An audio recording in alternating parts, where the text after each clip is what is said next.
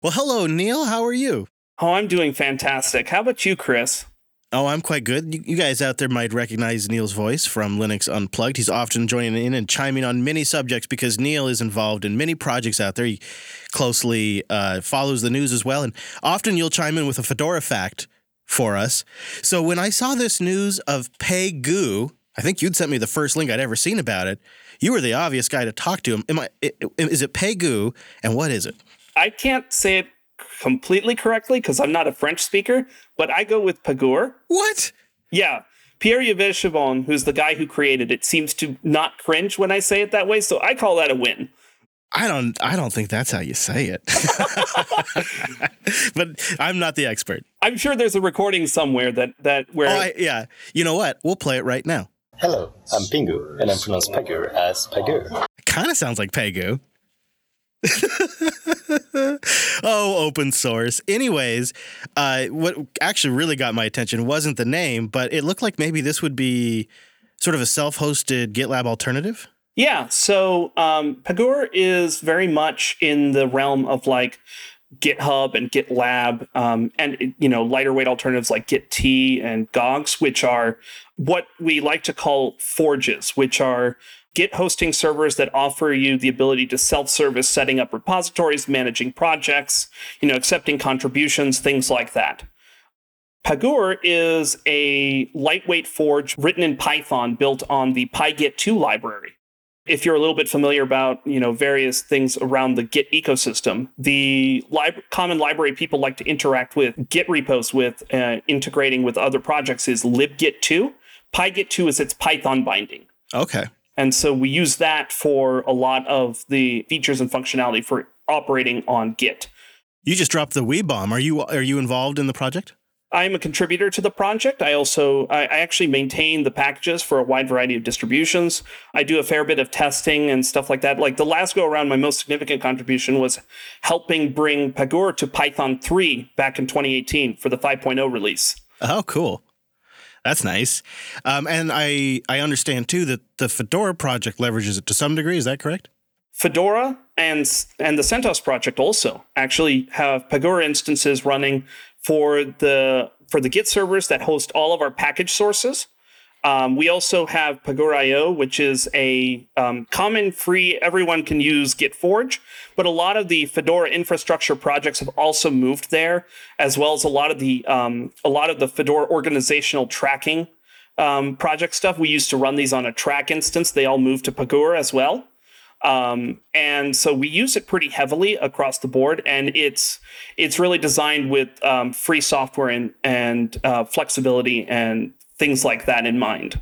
Now, what is sort of the high-level advantage to something like this over GitLab that you would host yourself? The biggest advantage is that it's a very open data system, and it supports. It has some features that could be the foundation of federated decentralized development. One of the core features is that all the project data, so the documentation that you'd store in there, the issues of the bugs and issues that you store in the issue tracker, the metadata for pull requests, those are actually all stored as Git repos associated with the Git repo of the code.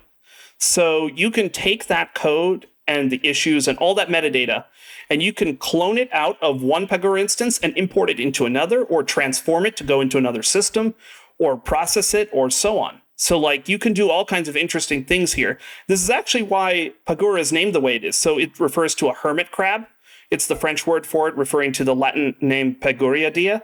I cannot say that Latin word correctly, but that's fine. No, but I'm following you. It's a cute-looking crab. Right. So the hermit crab is a crab that tends to move from shell to shell. It finds a shell to go and habitates on it. So the idea is that code and projects can move from host to host as needed. Aha. Clever. Okay. So that seems like a nice, clear differentiator. But there's sort of a network effect around GitHub and GitLab. So if I'm an open source project, I kind of want to leverage network effects. What's the answer to that here? Yeah, I don't have a terribly great answer here yet. I mean, one of the nice things that with the Pagure API and some of the underlying features there, it's actually possible for someone to say, write a bot that listens on a GitHub or GitLab mirror of the project, and it can accept pull requests from there. Because another feature Pagure has that actually, as far as I know, no other Forge has, is the ability to accept pull requests from another Git server that isn't Pagure. It just has to be a Git server. That's cool. If you have an account on the Pagure instance, you can say create pull request and say create remote pull request. And the only thing required is to point it to a public URL, give it the branch name, and give it description. And it'll create the pull request from that repo to this one. And that feature can actually be leveraged by the API to do things like, well, you could build a service bot that listens on GitHub or GitLab mirrors and actually cross-federate all of the communication and the handling of the pull request or merge request across Git servers.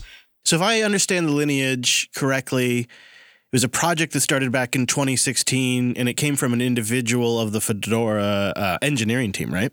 It actually started a few years earlier. It started in 2014 as called ProGit, and it was renamed because well, the name was taken for something else, and so Pierre came up with the clever name Pagure and renamed it accordingly. And in 2016, we had our 1.0 release. And that's when we put a Fedora magazine article. And like a year later, we switched over all the Git servers in Fedora to Pagure. Oh, so it's been years. This project has existed since early 2014 in various forms. Yeah, so it's been along for a while. So 6 years now. So my question was going to be, since it came out of that kind of legacy, does it offer a solution for developers who like to work via mailing list and traditional tools like command line tools? Are there solutions there for it? You can actually do a lot of the workflow without ever interacting with the web interface.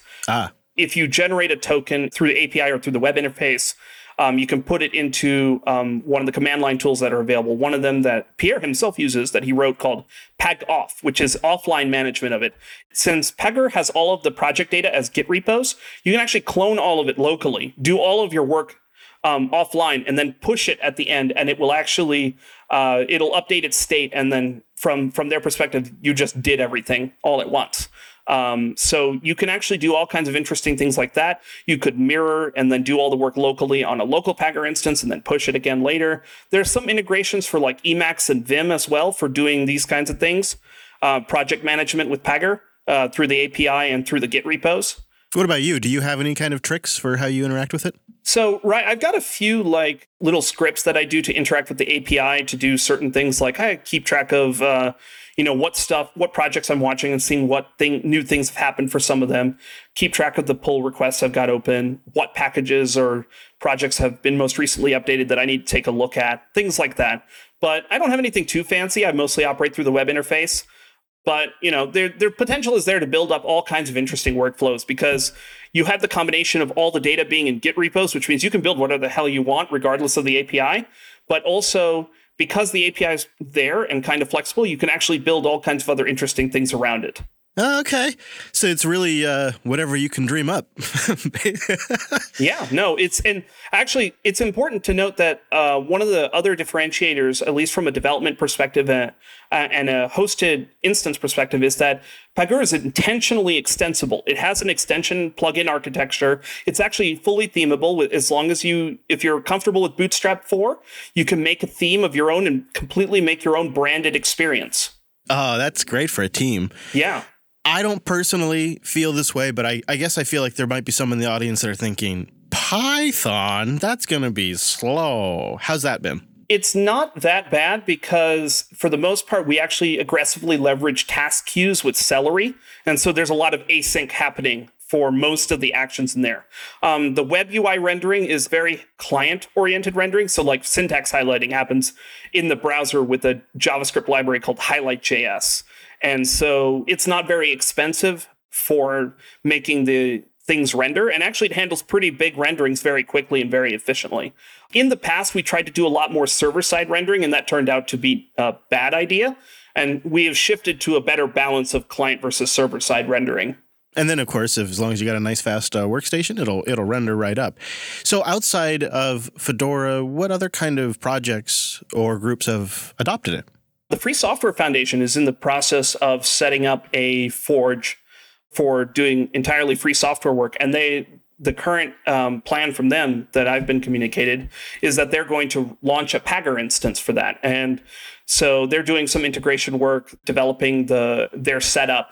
They're using some different configuration options compared to what the main Fedora Pagure instance does.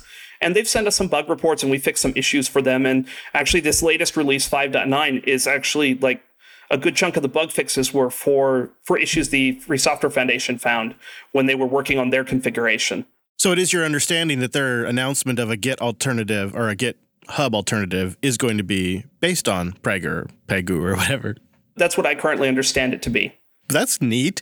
That could potentially end up being a fairly significant deployment, even if it was just the FSF projects. Right. Like GNU Savannah, which is their current like hacker project hosting system. It's got a few thousand repositories and I think like 20 or 30,000 users. I don't remember exactly, but like if that deployment were replaced with Pagure, it would probably fit pretty well within this, even just running it on one server, not even talking about scaling it out. To give you an idea of how well this has actually managed to perform, the current source src.fedoraproject.org, which is the Fedora package sources thing, has somewhere close to, I think, 30-ish thousand projects with like somewhere close to 15,000 forks with 8,000 users. That is actually handled pretty well on one box. That's a pretty significant user base. A lot of other systems can't handle even a tenth of the load without having to require splitting.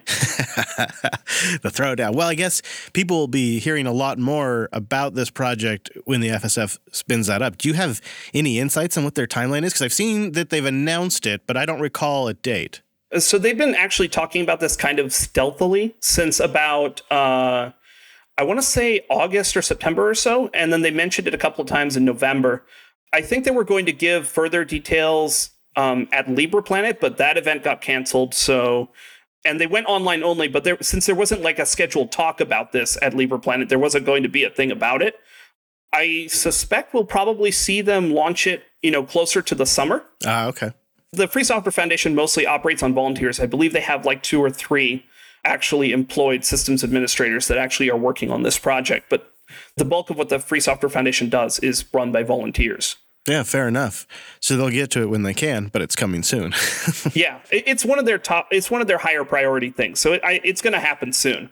They're very proud about the work that they're doing to do this. And one of the things that they're very pleased about is that it offers this, this potential for decentralized development because, software freedom is also about the freedom to have your own data as well, like your own project data and using it how you need to and being able to, have total control of that is something that a lot of people want to have.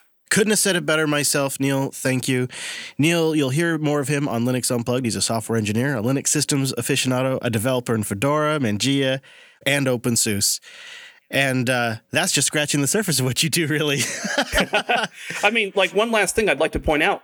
As of, I think, a couple of weeks ago, is in almost every single major Linux distribution family in some form. It's available in Fedora. It's available for CentOS through Fedora EPEL. It's available in OpenSUSE Leap since 15.1. It is available in OpenSUSE Tumbleweed. It's available in Magia since Magia 7. It's going to be available in Debian in the next release. It's in SID now. It's going to be available in Ubuntu in a 2004 LTS. And it's available in Arch through the AUR. It's in all the places. Yeah, so you can get it and use it pretty easily. And if you want to, contributing to Pagure is super easy and straightforward. We have a friendly, small, tight-knit community here. The project page, pagure.io/Pagure. We have a mailing list on list.pagure.io and IRC channel Pagure on Freenode. Very good. Neal, thank you.